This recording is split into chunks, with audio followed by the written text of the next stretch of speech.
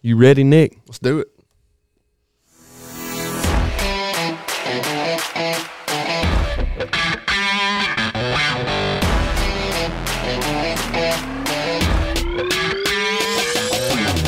All right, everybody, Talk About It Outdoors live from the Wilson studio, ready to kick the tires and light the fires. We staying in the Southland, another Dixie brother that we cannot wait to get on here tonight. Y'all will recognize his name when we get him on, and I promise you, if you ain't already following along with him, you better, because he's the only man we've had on the show that's got hair better than mine. Y'all pull up a chair and sit a while. This is going to be a fun one.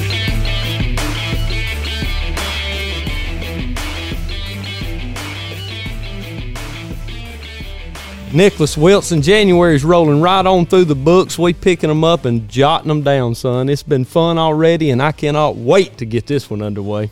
We said it. We was going to kick a door open, man. We did, didn't we? So, boy, we ain't even got started yet, and we already lighting fires ain't nobody able to put out. We're booking them up, baby. It's good, man. We've been chit-chatting with this guy for a little while, and glad to get him finally on here. Yeah, and I think that he ties right into what we try to do here, you know, telling the stories that we do. He's got a great concept of what he puts himself out there as, and he's a popular guy on YouTube. He's a popular guy on anything that he touches, and it seems like that very just laid-back, humble approach that he brings to the table reminds me a lot of you. And when I watch a video of him, he's a little bit longer hair than you. So, and I know he likes to talk and a little bit more. Yeah, he might be a little skinnier too, but he's a fine guy that we've been excited to get on, and we appreciate him taking his time to get on here with us. So, from right up the road, Nashville, Tennessee, Franklin, Tennessee, as a matter of fact, he's spent his time on the hunting community for the last few years, and he's put out some great content on YouTube. And if you ain't already following along with him, you need to make sure you do it. But it's indeed an honor and a privilege for me to welcome tonight Mr. Jonathan Baum, but y'all gonna know him as CatMan. Welcome to the show, brother. Thank you. Are you as excited all the time as you have been tonight in the videos that you put out? I hardly ever see you get tore up too much. Yeah, it takes something like a big old gobbler to get me real tore up. Well, we made it back 2 minutes and 30 seconds before Nick got fired up on turkeys. I knew what I was doing when we hooked up with him. You'll have to excuse us, CatMan, because Nick's the turkey hunter of the group, and I'm not a turkey hunter at all. I've been. It ain't something I like to do, but if you like to talk turkeys, I'm going to shut up now, turn my mic off. I'm just going to let Nick talk to you for the next hour or so. Careful, that's dangerous. With him, it is too, because I guarantee you, he likes to talk it as much as he likes to talk to other people about it. We've had a host of turkey hunting guys on here, so, and y'all done expressed y'all's desire to meet up at NWTF and spend some time together. He's gonna have to come by and see us, man. We're at booth 1841. If you want to come by and see us, CatMan. 1841. Okay, I'll have to write that down. Yeah, well, I'll be all over. You'll see us. You'll see us over there. We'll probably flag you down. All right, cool. So for the people that don't know, Mr. Jonathan got his name from, I guess, a fishing forum. Is that correct? Yeah, well, I think it was a fishing forum. I was probably 11 or 12 when I got into fishing, caught some catfish down in the creek. When I started getting on the internet, I just used the name CatMan or CatMan529, put my birth date on the end of it because CatMan was taken, and that kind of stuck ever since then. And I guess that's been a key tag for everything that you've done since. You go on YouTube and look up CatMan. That's all you see. And I'll be honest with you, when Nick put on we got a show calendar that we put on that if guests that'd be of interest, he put CatMan on there, and I texted him. I said, "What the heck is a CatMan?" And he immediately sent me a link to one of your YouTubes. I was like, "Okay, I get it now." How long have you been producing stuff, CatMan? So I took interest in hunting when I was 17, 18, and I'd messed around with YouTube before. I had a Google account, whatnot. I just started a channel just to post anything interesting because I always carried some type of camera with me. This was back when cell phone cameras weren't very good, so I had a little point and shoot. I'd take little videos or pictures or whatever. So I got into hunting a little bit. I got into shed hunting and started researching, learning a little bit here and there. Went with a buddy a couple times, and just started a channel to post anything interesting I found back in 2010. So we just kind of gradually grew from there. At that time, was it an Instagram page or was it YouTube or I guess it was. It was YouTube. It was no, it was just on YouTube. I was on a couple of hunting forums too, but I don't know if was Instagram even a thing back in 2010. I don't even. Well, it was for a while. It was only like college kids. It kind of started out like Facebook. You could only you had to have like a college account or something to log in, and then they of course opened it up to everybody. But in 2010, I wasn't worried about social media for sure. MySpace probably all I had back then. I've only had an Instagram 4 or 5 years or so, maybe at the most. So I started on YouTube.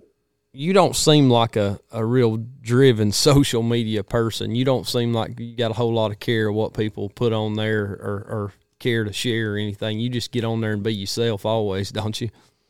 Yeah. If it's not worth posting, I won't bother. Like I try to post something every now and again to keep it interesting. But, I mean, I like scrolling through Instagram. It's because it's simple. You just go through people's pictures and videos and scroll through a lot of BS and see what you like. So I like posting on there every now and again, but I'm not like posting every day or anything. Now, growing up in Nashville, did you ever have a music career, or did you steer away from that? No, I grew up. My parents moved down here before I was born. They're from Pennsylvania. They moved down here in the 80s, and so I've just always lived here. Ever been back to PA hunting? Not hunting. No, I've been up there, fished a bunch. I have not been able to make a trip up there and hunt yet, but it's on the bucket list. We got a lot of things on the bucket list. Don't we all? Well, we got a guy that comes on from time to time we've made pretty good friends with, and he, RP Scritchfield from Scritchfield Knives, and he comes to us for hunting with a flintlock from up in PA. That's their big drive up there. Have you heard of RP? They got that flintlock season. No, I haven't. RP is the one that, would you say donated? Well, he donated 2 knives. You know the knives that they're going to auction away at the NWTF this year? Have you saw? Oh, okay. Have you saw them on social media?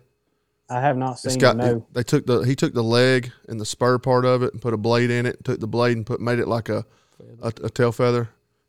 Have you not saw? Oh that? yeah, I may have seen that. That sounds familiar. Yeah. They're doing. He donated 2 to them and they're auctioning them both off up there. Nice. Expecting a big draw for that. RP's a good fella. He's, just like we are, likes to hunt and fish and cut up and have a good time. And he's going to be there. He'll be you need to introduce him. He's a card. He's going after the Grand Slam this year on turkeys with a flintlock. Oh, nice. Yeah. That'll be cool. Yeah. One of the only, I think he said there's only one person that ever done it. So I hope his powder stays dry. That sounds like a heck of a time. That's the name of the episode. Yeah, I hope your powder stays dry for sure. Yeah. Well, CatMan, I've never shot a flintlock. Oh, I ain't either. I hadn't either. Just shot an old percussion cap gun. Yeah. I spent some time up in Franklin, Tennessee, doing a Civil War reenactment probably 20 years ago. We come up there. We used to do them all around the Southeast. Franklin's a big town for Civil War history. Oh, yeah. Well, they've dug artifacts here on the place I live on. It's all kind of the Battle of Franklin, Battle of Spring Hill, Battle of Nashville. There's all kind of stuff around here. Encampments and everything else. Oh, yeah. Well, take us back. You said that you'd got started hunting when you were 17, 18 years old, and, realistically, that's a lot different than a lot of what people think, a guy that's been in the social media eye or, filming himself. And what got you into the hunting, as far as was it a family member or was it someone else? No, it's just kind of like a spark went off one day. I remember what set it off. I've been fishing. I got interested in fishing the same way just by walking down to the creek and told my dad I wanted to fish, so he got me started back when I was like 10 or 11. I always had in the back of my head maybe I'd hunt someday, but I never thought much of it. But I do remember Thanksgiving Day in 2009. We used to live in a house that had a bunch of woods behind the backyard. Thanksgiving Day, a whole flock of turkeys comes through, and I run out there chasing, watch them fly to the trees, and I got to thinking, how can I catch one of these things and cook it up, And that was just a starting thought. And then that one thing led to another. I started researching, learning about turkey hunting regulations, turkey calls, all that kind of stuff. And it just kind of went from one thing to the next. And then 2010, I had a friend of mine I used to fish with, took me turkey hunting one day, almost got a shot at one. And then 2011, I took off on my own, or late 2010, actually. Me and a buddy hunted some public land a couple times for deer. And then 2011, I really took off and killed my first turkey and started hunting a lot more. Back to that first turkey, would you consider that a successful endeavor, or was it pretty new to you that it was like, holy cow? I mean, did that spark really just ignite the fire for you? Oh, I'll never forget. I can still see that thing fall dead at 6 yards. I was sitting up under a red cedar tree on the edge of a field. There's a whole flock of them, some long beards and full strut, jakes, hens, everything. I got one of the hens mad. She came running into about 5 yards with 2 jakes on her tail, and I dropped him right there, like 6 yards. Yeah, I remember that very well. I always like to hear them paint that picture. Tell the story of those first birds or whatever. I don't turkey hunt, but I could about see myself sitting under a red tree. That'd be a good shot for me at 5-6 yards, though. I'd be more apt not to miss if I was at 20. What'd you start off with, CatMan, on calling wise with? Because I see now that you make wing bones. I've got it behind me somewhere. I'd have to dig on that shelf for it, but since I was doing a lot of researching online, because I didn't really have a mentor, I learned pretty quick you can make a tube call out of a film canister or a snuff can, or I think my first one I made was an empty spice shaker container. But then I ended up making one out of bamboo, whittling it out, made a tube call, and that's what I killed my first turkey with, and called in several others with the tube call after that. You still use it, that bamboo? The original one, no, it's not in very good shape. I've got a couple tube calls around. I've got one of the Primos ones, the plastic ones, that works pretty good, and I've got a couple old bamboo ones I made years ago laying around. I still carry it as a backup call sometimes. But I started trying out the wing bone just for fun in 2013, and I'm still hunting with the same call I made in 2013. I think it was maybe the second wing bone call I had made. I still hunt with that same call now. I bought one of those tube calls, and I can't get it down, but man, Cuz Strickland loves that thing, boy. It's a really good locator, because you can't really call too quiet on that thing, correct? You can tone it down, yeah. Can you? But you can get pretty loud with them too. Yeah. I think it was Cuz that gave me that call that couple years ago. That Primos call. I think it was a Primos call. Whatever the one is that comes in bottomland. Okay. I think it was Cuz that gave it to me. I could be wrong, but I've been using that call as a backup because I got my bamboo calls are either broken or missing somewhere. But yeah, I used to, that bamboo that people grow in their backyards. It grows a real dense thicket. Stalks are about 2 inches thick. I would find one that was about 1.25 inches thick that was already dead, and cut it down, and then cut little sections. And then, that segment in the bamboo where it goes all the way through at the middle of a segment, that I would cut it off right there, and then use a knife and whittle out that half moon shape, and then take a piece of latex glove and a rubber band and stretch it over there. It worked pretty good. That's pretty wild. Right over my head. You just went right over. But I tell you, if I was ever going to make a turkey call, I'd want to do it that I'd way. have to show you. I'd have to have one in my hand to really explain it. I know I just rattled that off, but that's what I used to do. Do you remember those old, back in the day, those old film canisters, those black ones? Yeah. That's what people used to use those too. Okay. Yeah. Film canister worked perfect. Yeah. A lot of people haven't seen one of those in a long time, but yeah, those work perfect. I haven't all either. I think I got a bunch of them. Dad's. When he moved, we found a bunch of them old. It was 35 millimeter, I guess, film canisters that come in. That's right. May have been older than that. I don't know. Are you making a 2-piece or a 3-piece wing bone now? I make 3-piece. My first one, it's behind me somewhere on this shelf, but my first one I made was a 2-piece. I may have called in a turkey with it too. I don't remember. I do remember hunting with it. How much? Then I made a 3-piece, and I like the 3-piece better. It's just a little higher pitch. No, it's lower pitch. It's got a deeper tone to it. In my opinion, I like the way it sounds a little better. Have you been able to use obviously I don't know if you can you kill hens in Tennessee? Only bearded. Years ago, you could kill, during the fall season, you could kill up to 6 birds a county, depending on the county bag limit. You could kill 6 hens if you wanted in the fall season, but now it's just bearded birds only, spring or fall. Have you tried if it's a bearded hen. Have you tried a hen wing versus a gobbler, Jake? Yeah, several years back, and gobbler and Jake are about the same. The hen wing was a little too high pitched for my liking. It just didn't match that tone of a actual hen turkey. But you can make the segments longer, make it lower pitched. The one I made a couple of them, I think, and they were just a little too high pitched. So I prefer gobbler bones or Jake's. Gotcha. Alex, he got him a trumpet yet? Yeah, you made it the trumpet yet? I don't have a lathe to turn a trumpet, but I would like to. Yeah. I bought one last year, man. I love that thing. It take a little while for me to get used to. I've heard some trumpets. I've got one or two that sound all right. I can't remember what the good ones I've heard, but I've run a couple trumpets probably at the NWTF show that sounded really good. Mm-hmm. You a mouth it's call the user? Same thing.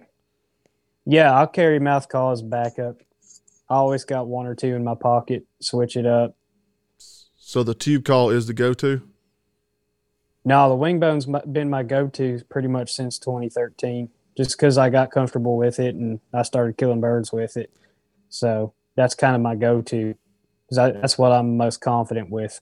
But I'll cycle through. I also carry a pot call with me. I like crystal calls especially, but I'll always carry some type of pot call, a mouth call, and then occasionally a tube call. So I only got 3 or 4 calls tops when I'm hunting most of the time. What gun are you toting nowadays? I got it right here with me. It's a 870 Super Mag Turkey Edition with a True Glow red dot. That looks like a heavy son of a buck. That's exactly what I thought. It is heavy, but I got a sling for it. It is a heavy gun. But it's got that side saddle mount on it. So if something happened with the red dot where it didn't work, you can look underneath and use the bead, which I actually had to do in Alabama a couple of years ago.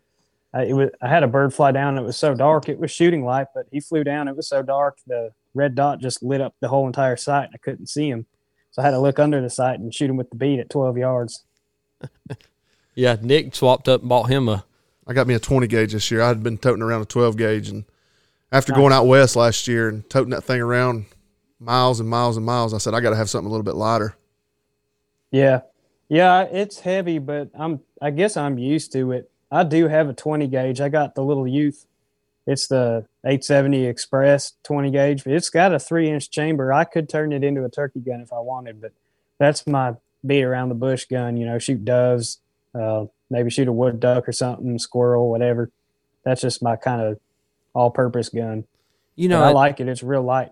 What's tying back into what you just said about what kind of guns you're shooting? It kind of ties into who you are as a hunter or as an individual. You don't have to go spend $2,000, $2,500 on a shotgun. You're throwing around a 870 Express that we all got in the safe or grandpa or pawpaw bought us or whatever. And that's pretty cool to hear somebody say that, and I think that's what's made you so popular with folks is they can relate to you. You're just a normal guy just out there doing your thing, and you can really relate to what you are and who you are. Yeah, I've always just been like, if it gets the job done, it gets the job done. I'm out there to hunt, not to have the nicest gun, which I've seen some really nice shotguns out there I wouldn't mind shooting. But I've been killing turkeys with this just fine. So I'm out there to call in and kill a turkey first and foremost. Are you a turkey hunter over a deer hunter? I assume you are. Yeah, it's very close actually. I would say turkeys come in a little bit before deer, but I spend so much time every year deer hunting. I'm still deer hunting. I'm going in 2 or 3 days. I'm going back to Alabama because season's still open. So I put a lot of time into deer hunting. I love it, but it's not quite the same as turkey season. Have you made it out to the Midwest to chase whitetails? Not yet. No, I don't get a whole lot of time to travel right now. I'll make 1 or 2 trips a year, that's getting on out there. I was in Indiana this past fall, but no, I haven't really ventured out into some of those big buck states, as you would call them. Is that on the road map? Everything is, yeah. It's just one thing. It just, I got to figure out my priorities. Where am I going to go next? Am I going to make a trip out here for elk? Am I going to go after whitetail in Kansas? I have been considering Kansas. I got a couple buddies that go over there. There's a lot of options. I just kind of wing it and see what I got time for and make a decision and go. I'll tell you, growing up in the South, it changes you when you go to the Midwest as far as hunting goes.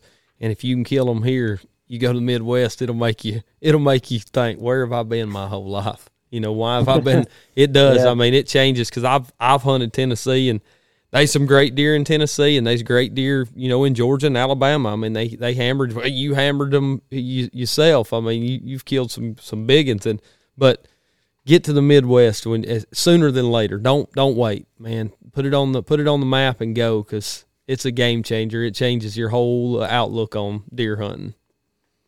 I will say there's a few properties around here that I would love to be able to hunt, and they're locked down. They got somebody hunting them where they don't allow anybody to hunt. But I've tried, but there's some properties around here that'd be about closest thing you can get to the Midwest. It's all ag country, river bottom, cornfields, fence rows, little thickets here and there, and there's some freaking giants. Yeah. How far are you from Loretta Lynn's place? It ain't too far from Franklin, is it? I'm trying to think. I forget where that is. Is that in where is that? I can't think of that little town. Is it in Perry County? That sounds right. What's the name of that town? I've been through there a bunch. I'm drawing a blank. I think I know what you're talking about, on the Buffalo River. Yeah, and you go off the Duck River. I spent a lot of time on the Duck River and running it, and that, you talk about pretty country. I mean, it is absolutely, like he said, ag fields as far as you can see. I'd love to get up there coyote hunting. You could stretch them out. Mm-hmm. I mean, up there. You get down there towards the Tennessee River, it's a lot of ag down that way. Right. And all from the Tennessee River westward all the way to Mississippi River, it's all ag. And I think that's a common misconception people get about Tennessee. They think it is, just mountains as soon as you touch the state line, but it does have a lot of flat river bottoms. Right. You got the coastal plain in West Tennessee. It's as flat as can be, with cotton fields and cornfields as far as you can see. When you hit the Tennessee River, you get the hills, you get the Highland Rim, you got the Nashville Basin, the rolling hills, and the more east you go, the plateau. Then you got more rolling hills, and you got the Smoky Mountains. You got pretty much a little bit of everything here. Is that why you stay in Tennessee? Is that home to you? Going to be home to you forever? Yeah, I think so. Yeah, maybe not Nashville. It's getting a little crowded here. I'd like to move a little bit out of Nashville, but Tennessee is definitely my home. Hurricane Mills. That's where Loretta Lynn's place is at. Yeah, I know the name. I can't say I've ever been by there, but wasn't that? But yeah, that's not too far from here. That wasn't that big. I guess it's the world record deer, wasn't it? That's not too far from you, right? Where you killed that? Or was that on the north side of Was that on the north side of Nashville? The one that went 300 something inches with all the points. Yeah. Mm-hmm. Yeah. That was up towards Gallatin, I believe. I heard that farm where he killed it is a subdivision now. That's what I've been told. Really? Dang. Yeah, it's the urban sprawl from Nashville's up in there thick. They're building like crazy up that way. Okay. But that deer's a crazy deer, because you go up there and there's a lot of deer up there, but they're small deer. That was one of those freaks that just came out of nowhere. Maybe there's some genetics in there or something, but you'd be surprised. You go up there thinking, oh, the world record came from here, there's going to be a bunch of big deer. No, there's a bunch of little deer up there. You're mainly there's a few big deer. There's no doubt big deer. If you look hard enough, there's big deer up there, but in general, it's like a bunch of little deer up that way. It's crazy. The dude pulled a 300-something inch deer out of there. Like, that's just the way it goes. You don't know. It could happen to any of us. I mean, you go in the woods enough, you never know what's going to pop out. You're mainly a public land hunter, right? Most of the time, yeah. Yeah. You got any leases up that way? I don't lease land. No, I rent on 60 something acres. I hunt here, and then I may get permission here and there to hunt on a piece of property. But if I'm not getting it, or word of mouth or written permission or whatever, I'm not leasing land. I'll just go out and hunt public, because I don't want it. The way I see it, I don't want to pay to share a lease with other hunters when I can just go out and hunt public for free and share with other hunters. It's kind of the way I see it. Now, do you see the changes and challenges with public land and how they're shifting in the areas that you hunt? Little bit, certain areas across the board, not really. I mean, it's always been pressured since I got into it. There's always been crowded areas. There's places close to home that I have almost not hunted at all because they've been crowded since I've started hunting. But then there are places that have seen a big spike in popularity. Public land turkey hunting, same thing? Oh, yeah, turkey and deer both, yeah. I guess that'd be a challenge, turkey hunt public land. I mean, I would think so. That's why Dave Owen sleeps in his truck at the gate. Yeah. Yeah, it's that, like with deer, you can share a spot with a fellow hunter a lot better with deer than you can with turkey. You know, he sits up there, you sit up there, and you're sit there and hunt for the afternoon, whatever. With turkey, if there's two guys hunting the same area and one bird gobbling, they're both going after that same bird. So it's a little different. Have you had an altercation with anyone? No, I try to avoid trouble. I could have. I had some guys a few years ago sneak in on me to park by my truck, sneak in between me and the bird that was roosted in front of me and shot him out of the tree. And I was real nice to him, but I was like, why'd y'all, like, did y'all not see my truck? He was like, oh yeah, we thought you was hunting those fields. It's like, there's a goblin turkey up on the ridge. It's like, no, if you see my truck, I'm always up here on this ridge. And I was like, why didn't you let him fly down? We would have had a perfect shot. One of us would have killed him. Oh, well, we drove 5 hours to hunt here. Okay. And then there's another bird gobbling down the ridge, gobbling his head off. And his buddy who didn't shoot was like, you going to go after that one?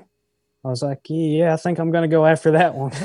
So I just left him. I could have started a whole bunch of crap with him, but I just kind of laughed it off. Yeah, what good would it have done? No. I did get them on video, though. I mean, it's up on the internet. I don't show their face or anything, but you could see everything happen. They shot that bird out of the tree.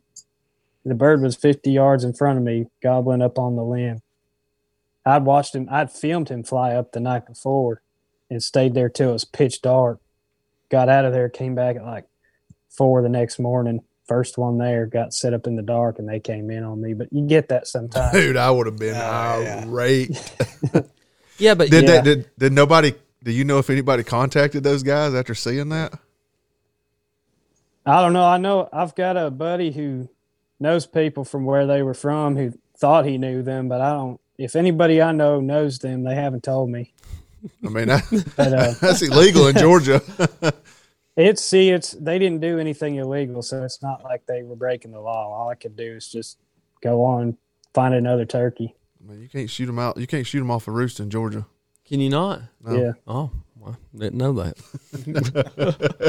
I mean, learning something new every day. So better take that post down. Yeah. Well, yeah, I'll see y'all in a minute. Let me get over here. Oh, that's funny. But yeah, and that's, we talk about that a lot and how it's easy to get an altercation on public land. And especially, I guess, shooting a turkey right out from underneath you. Wow, that'd be, boy, I guess that would make you mad as a wet hen. But what good would it have done for you to start a row with them, especially two fellas there with guns? You never know what could happen. Tell them what kind of crazy this ain't no turkey worth you getting killed over. I mean. No, it ain't worth it. But I know guys who said they'd have been throwing hands if they were in my place. Yeah, I couldn't say I don't know if I'd done that, but man, talking about, I mean. Well, I know guys who say they would have, but if they were in my place, I don't know if they actually would have. Them pretty big fellas. Face mask and shotgun, decently big from what I remember. That's just, I don't know. That's just not ethical by any standard. No, it wasn't cool at all. But sometimes you just gotta move on and keep hunting.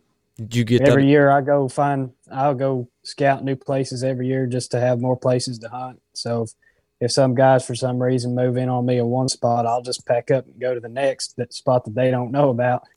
So that's the thing with public land. I learned that back when I started is always have backup. Keep scouting, always have more spots to hunt.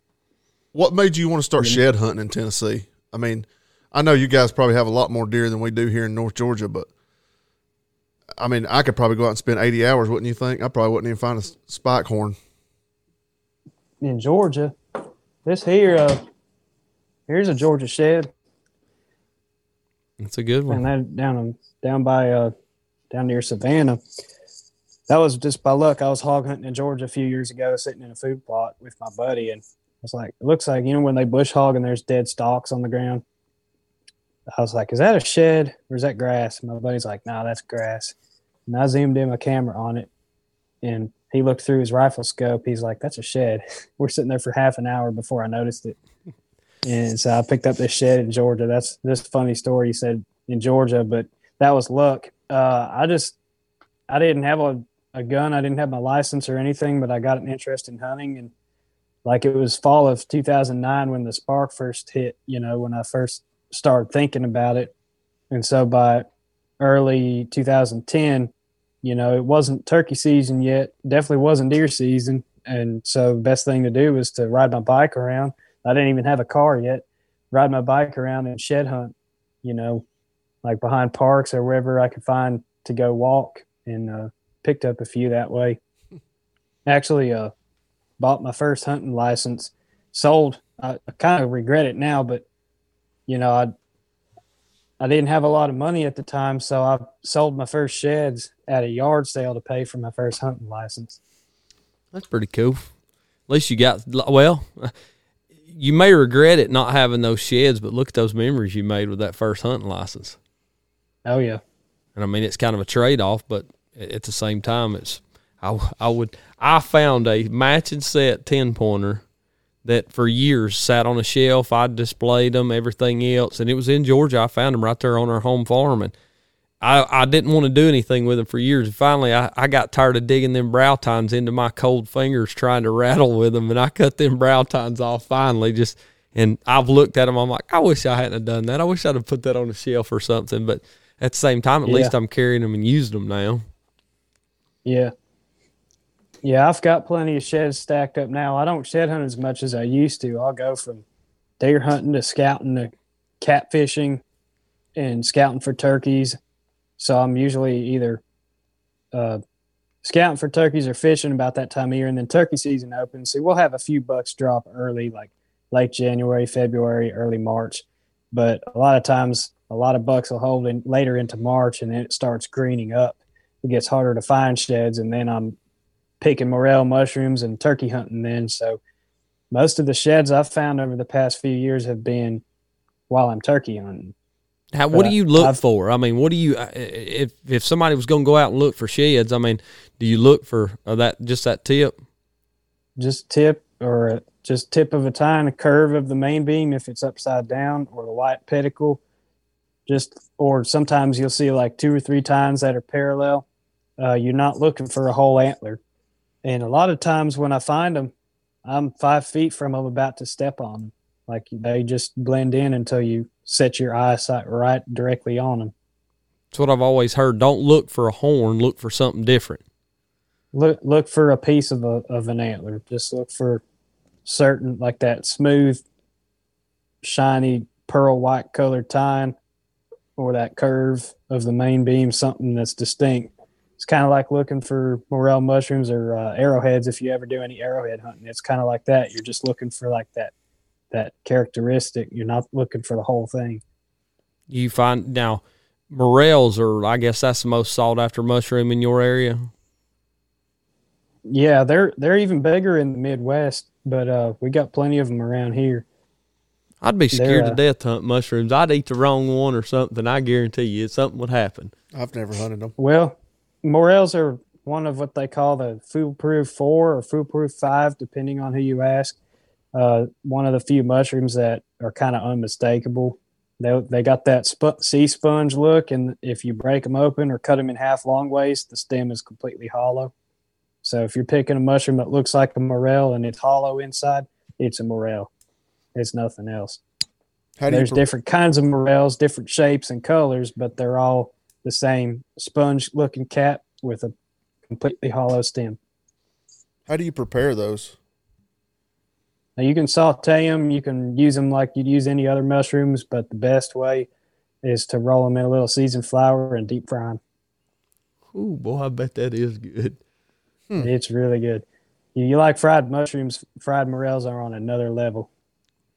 I'll have to remember that because I never keep my eye open. Well, I look for them and usually, but I've always been scared to death. But knowing it looks like a sponge, I'll pick them up and cut them in. Now, do you cut them in half while you're in the woods? Well, you know what they look like. I'd have every mushroom I got cut in half when I got to the house. Well, what I do is I try to, instead of pull them up by the roots or whatever, I try to break them off at the base so I don't damage the fungus that's growing underneath. Just take a knife or just use your thumbnail and pinch it off at the base, and you could just look straight up the middle of the stem. Okay. You don't have to cut it in half. You can just look at the base where you broke it off, and it's completely hollow. Now, what about that chicken of the woods they talk about? That's another one of the more foolproof ones. It's like sulfur yellow on the underside, and it's like blaze orange on top. And it comes out. I've seen it in the spring, but it usually comes out in the fall. It likes to grow on like dead oak trees and stuff. It's like kind of like chicken. It's got a grain to it, like it's meaty. It's almost like it's like mushroom flavored chicken is what it tastes like. What about ginseng? You do any of that? I find a bunch of it. I don't dig it. Right. Most of public land, you're not allowed to dig it, and I don't find enough to make it worth my while digging it anyways. Right. So I'll just take pictures of it or whatever. I tell you what, that's something that when I was a kid, there was people that would come to my grandmother's house and they was, some rough old cusses showing up in beat up old pickups and stuff. And they'd ask my grandma, we go dig sang. Well, I didn't know what they was talking about, that and yellow root. They'd want to go dig them two things on our property. And my grandma would tell them, yeah, go pass through, see if you find any. And if you find any yellow root, bring me some back, because they'd use it for toothaches. They'd chew on the yellow root for a toothache. But they would come through and dig it. And, man, when I got to learning about, West Virginia, East Tennessee, Virginia, them boys up in there, they take that stuff serious. They ain't like no wars joke. Over that stuff. Oh, yeah, it's a heated battle over sang. There's a lot of poaching. A lot people will cut the tops off their sang so people don't poach it. Yeah, they got laws on it. It's protected by law. If you dig sang, you have to. A lot of states, you can only dig, like in Tennessee, it's got to have red berries or you can't dig it. I think it's got to be at least 3-prong in Tennessee. It has to have red berries, and you have to plant the berries where you dug it. Yep. And it's a 3-prong, 4-prong, 5-prong, whatever.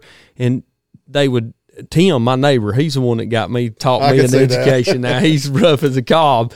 My old neighbor, he would take the berries that he grew on his own and plant it. He had a patch there at his house. I mean, it was a pile of it. And I went over there one day, and he had one root, and it was probably, I'd say that one root was probably close to a pound, dried.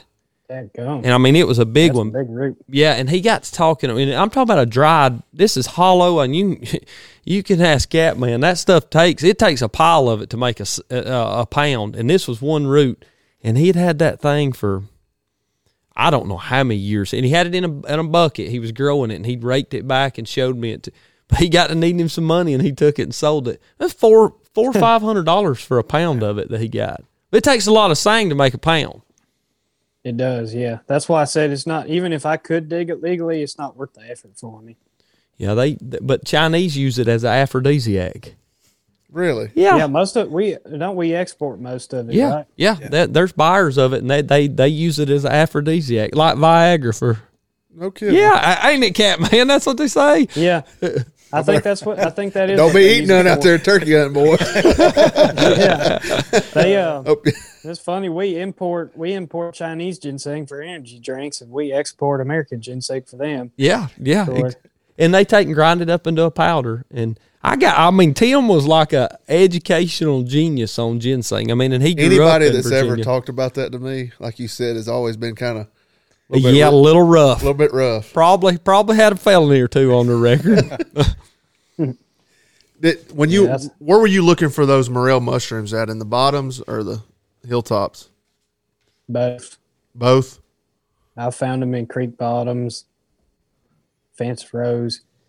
Is there something that up on top of ridges? I found some of my bigger patches on top of ridges or on hillsides. If you're in hills, I find a lot on hillsides.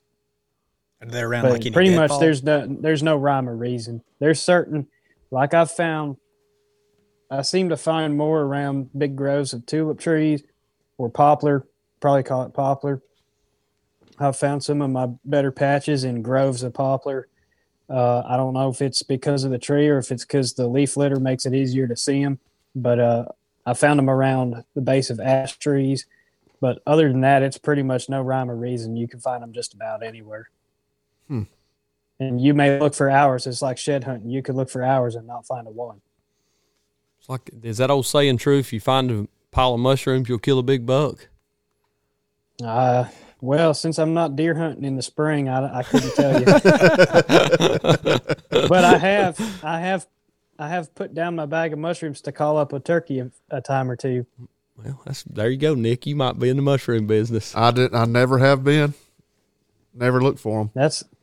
That's some good eating right there. The past 2 or 3 years, I've come out of the woods with a few mushrooms and a dead turkey, and cut the turkey breast into strips, cut the morels in half, and rinse them off, roll everything in seasoned flour, and deep fry. Talk about some good eating. I got my ears open for turkeys, and I got my eyes on looking for Mr. No Legs. Oh, snakes! Have y'all got snakes bad up there?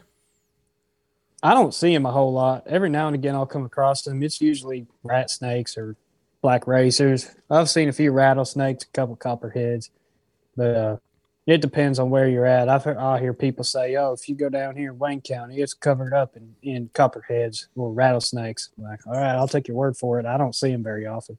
Yeah. That's one thing I liked about. Sorry, that's one thing I liked about going to Maine when we was up there last year. Some of that shit we was walking through, I wouldn't have walked through it in Georgia without snake chaps on, but they don't have no venomous snakes up there. So I looked around at Blaine one time. I said, "Man," I said, if this was South Georgia, son, we'd be high stepping." Well, and I think they blend in good. And I think that's one thing, state to states you go to, you've talked about it time and time again, that you had to deal with gnats up there, though, didn't you? Mosquitoes. Was it mosquitoes? Mosquitoes, I hear they're bad up north. Bad. Bad is an understatement. I mean, Thermacell in your front pocket bad. Yeah. 40% DEET all over your whole head. Yes. Yeah. Well, you can wear DEET because turkeys can't smell you, can they? That's right. They can smell you and never kill them. I wear DEET in deer season, too, if they're bad. Every now and again, we'll get a hatch here. Like my backyard, all summer long. I mean, I got a pond here, so it's good breeding grounds for mosquitoes. But all summer long, they were not bad at all. Then right before deer season, it's like we had a hatch, and I couldn't go out back by the pond without spraying 40% DEET. It was bad. CatMan, tell us one. Tell us a good story. I know you got one on your mind. You always good at talking when you're on your camera. Tell us a good story. I know you got one that sticks out. What do you want? Deer, turkey?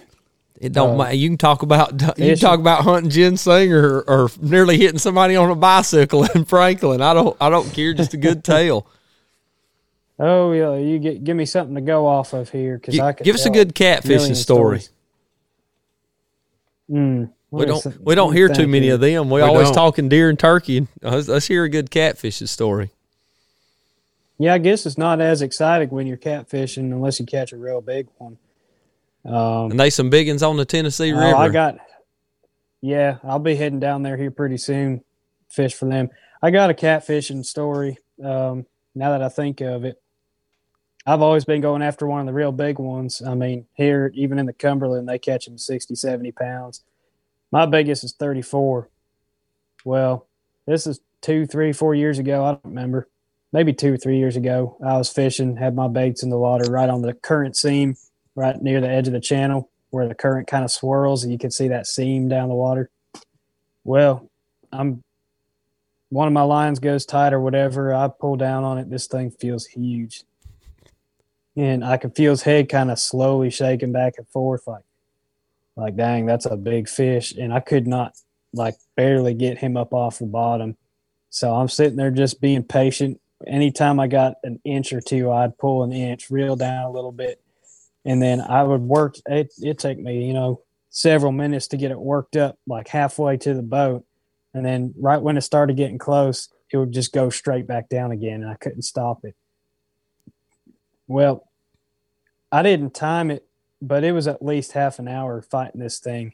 And I finally got it close enough to the surface, and I started to see something. Now, it was probably about a 10 or 15 foot long log that was spinning around in the current. And every time I got it up, it would hit a different current, and it would take it back down. And the current was making it go back and forth like a fish shaking its head. I was so convinced I had the biggest fish in my life, and it was a stick. Caught your limb brim. Yeah, it was a big old, best limb brim I ever caught. That thing had me fooled. I've never been fooled by a stick like that. The way the current hit it? You ever been gator hunting? No, it's on my bucket list. I will either draw a tag in Georgia this year, or I'll get my third preference point. I went down to Florida last year and got to go with some guys. And I tell you, if you want to practice for it, just go out on your back deck or get on a porch and get you a sack of saccharine and just throw it off the porch tied to a bait caster and just try to pick that thing up. That's what it was for about 2 hours, trying to get it off the bottom. Fishing with rod and reel? Yeah. We hooked them, snared them with a treble hook. That's the most amazing – amazing, unreal feeling you'll ever feel when you latch onto an alligator. Did you get that video put on YouTube? No, I got a good video for it that I ain't never got put on there. He's got an awesome video to put on YouTube, and I guess I'll wait and drop it in deer season next year or something. I'd like to see that. So did you use a rod and reel or a hand line with a treble hook? No, we used a rod and reel. So really? we ran the lake, and we'd spot them. And they'd go down, and then you'd pitch on them, look for the bubbles, and you'd cast on them. And the boys I went with, they've gator hunted for their whole lives. I mean, they grew up in Florida, and one of them, he's a big old boy, old Billy. He's probably 350, about 6'3", 6'4", 350, and he hooked that joker. He was the first one in, and for an hour he held it just by itself while we was trying to get another line in it. And we got one hooked in it and pulled it, and then we got another one in it, and the goal is to pull it up together and get a harpoon in it.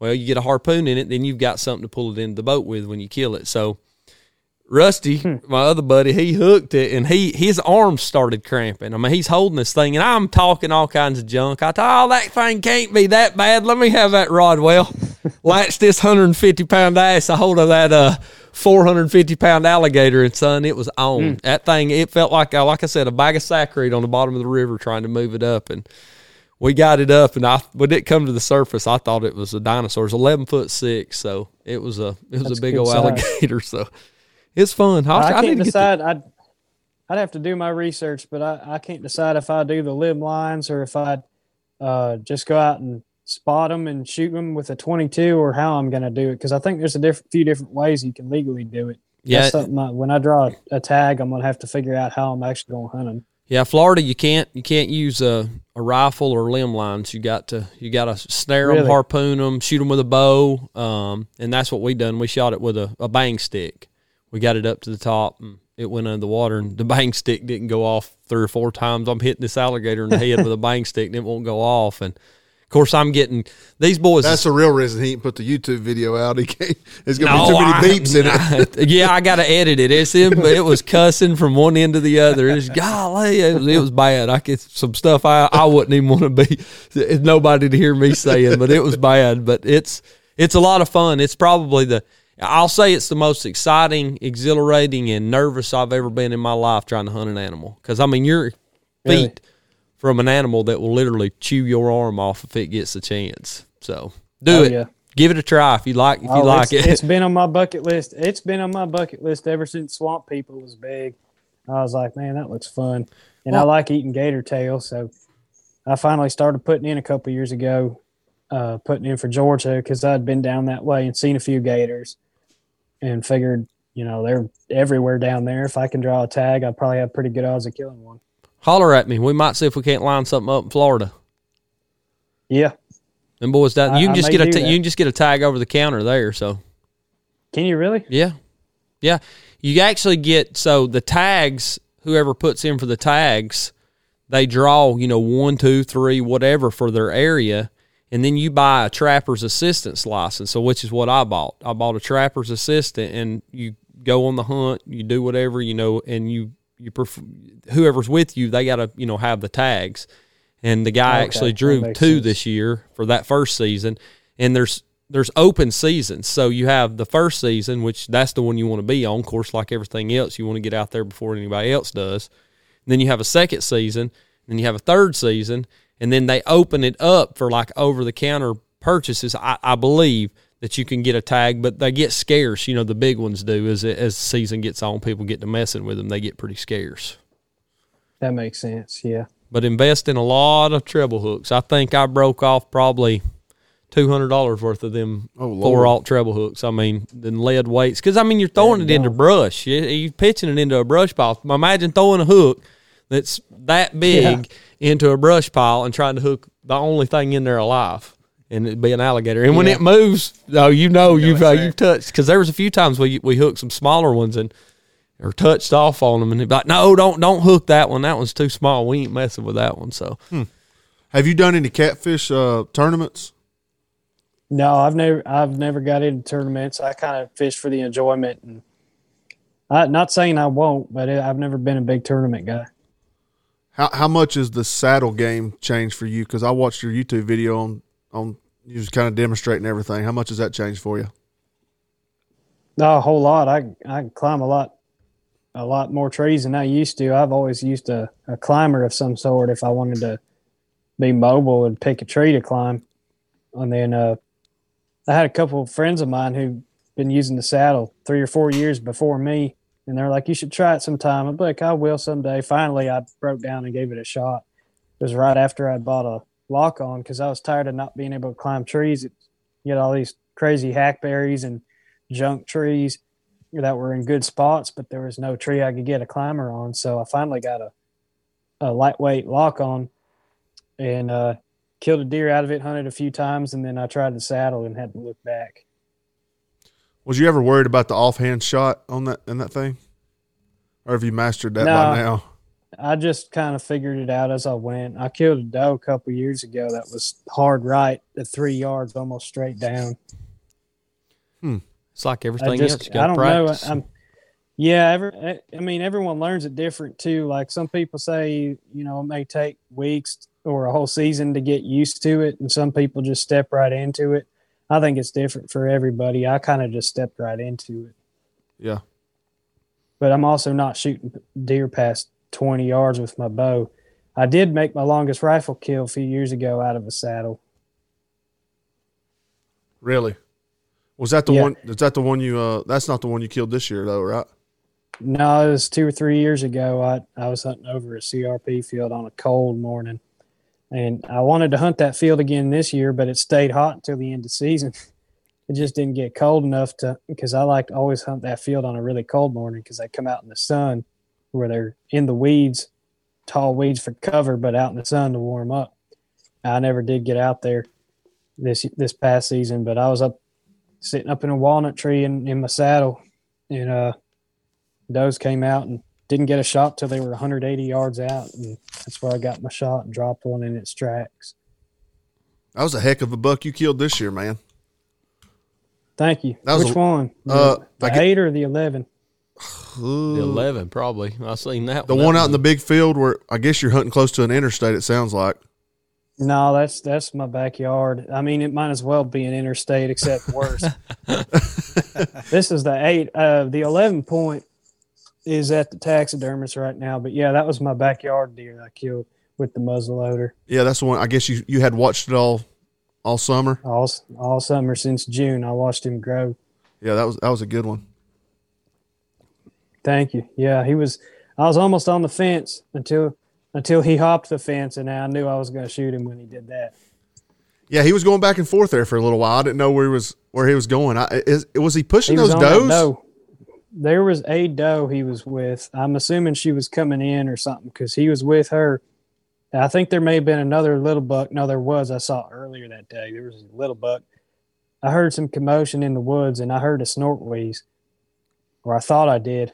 A while later, this doe steps out just across the fence on the neighbor's, going off on the neighbor's land. And then about a minute or so, he's right behind her. And so I was like, well, she's taking him away for good unless I can call him over. So I just threw a snort wheeze at him, and within about 15 seconds, he turned around, come in straight back the way he came, and hopped the fence and came out looking for me. It was game over then. Yeah. He was looking. He didn't have his ears pinned back or anything, but that got his attention. He was looking. Well, CatMan, as we're winding up here, man, we're almost an hour in this thing, believe it or not. Oh wow. Yeah. What would I'm going to ask you a few questions here at the end. I always end the show with. What would be a perfect day in the woods for you? Perfect day. That's a tough one. Yeah, ideal perfect day.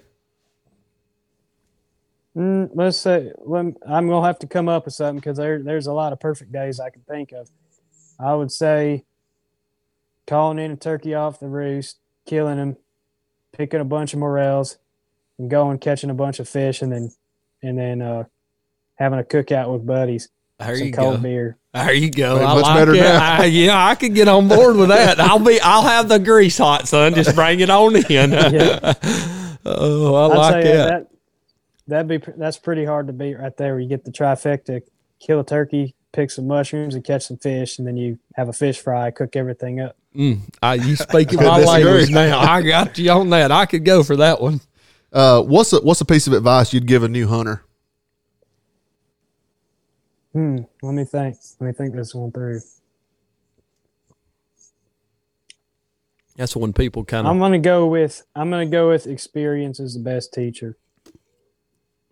Agree with that. Like there you can get all kinds of advice. I could give all kinds of advice, but until you get out there and really start learning, you can be book smart on hunting, but until you get the experience, that's when you really start to learn. That's right. Is when you mess up, get out there and mess up, make mistakes, and observe animals out in the wild and what they do, and that's going to help you pay attention to everything, every critter in the woods, and how they do it, what they do, and that'll teach you a lot. We have to make mistakes to be better at what we do. Oh yeah, we have to make mistakes and we have to lose. What are you most thankful for, CatMan? That's a good question. I don't know if I could put that into just one thing. I don't know. What are you? My Lord and Savior Jesus Christ first, and then my family and friends. I think that's a good answer. I'll roll with that. Yes, sir. I like it. Hey, I was trying to catch your way of thinking because that's a tough question. It could go a lot of different ways. Yes, sir. But I like your thinking. Yes, sir. Well, I would agree with that. Yes, sir. Is there anybody you want to give a shout out to before Alex wraps it up? Not off the top of my head. Put me on the spot here. I hate it. Sorry, man. Yeah, you got me some interesting questions. I'll tell you what. I don't know if you ponder on it a little while, you come by booth 1841 up there, son. I'll let you answer them best way you want to. Yeah, that's a good way. Right. Man, you take him questions right there that he asks you, and if you say, boy, I wish I'd have said this or I wish I'd have said that, you jot it down. you come by the booth, Nick, and put you on the mic. Yeah, that's the first thing I'll say. I'll walk up to you and be like, here's my answer. Yeah, there you go. There you go. We'll have all the podcast stuff sitting there, man. So come up and chit-chat with us for a while and just hang out. Alex won't be there. Cody will be there. Cody's not here tonight. And okay. So you'll see a couple of us. Good deal. I for sure. Just send me a message with y'all's booth number just so I can. I will. Go and actually find y'all because I'll be wandering all over the place. I will. I'll shoot you. I'll put my cell phone number on there too if you want to shoot me a text or whatever. And Sounds good. we should be up early Thursday morning, man. We can't make it up there Wednesday just for work and stuff. Yeah, I'm not gonna fool with Wednesday. I'll be up there probably just for the exhibit show Friday, Saturday, Sunday. You ain't got into calling competition? No, I'm really not that good of a caller. Well, I'm not either. Yelps, clucks, cutting. I mean, I'm not competition good. I can call in and kill a turkey, but I'm not a competition caller. That's me, brother. That's me. So you got anything, Mark? No, I'm good. Good. Anything you want to?